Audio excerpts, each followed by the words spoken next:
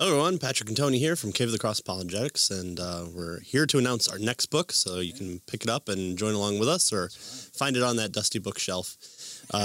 We're kind of changing gears a little bit. We've kind of looked at kind of how to have conversations with people through Nancy Pearcey's book, Finding Truth, and we talked about kind of how to have that conversation with Greg Koukl's Tactics book. Right. And this time we're delving into a critique of probably someone you've heard of, and that is the Bart Ehrman. The one you call Bart. And so if you're in the know of the apologetic community, you've heard this name before. And even if you're not, if you're a college student, you probably heard his name come up in classes, or someone's been reading one of his books, like Misquoting Jesus is one of his more famous one.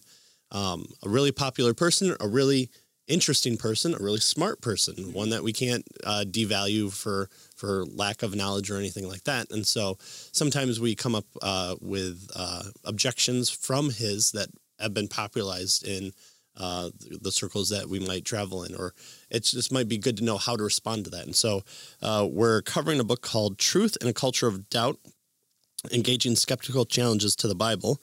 And it's by Andreas Kostenberger, Daryl Bach, and Josh Chatra. And so all the links for that will be in the description below.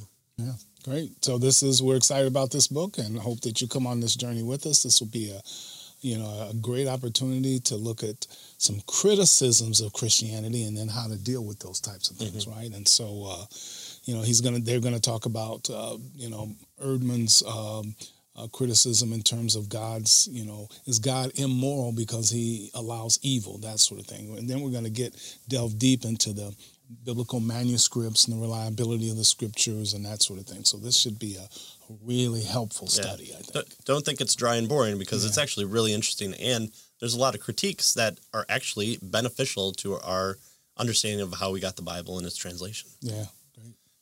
So hopefully you'll pick it up, Truth in a Culture of Doubt, and there are three other ones that are broken down from this book that are more of a high school, college level, and so this one is kind of the main book that we wanted to go through. Right. And as you can see, we have an actual backdrop of books, so we read things, or at least I collect books, so there's still dust on a lot of these, so we're still going to go strong for a while. Right. But we'll get the dust off eventually, that's right. Just hang in there with us. All right. Well, thanks for joining us. We'll see you next episode for Truth in a Culture of Doubt.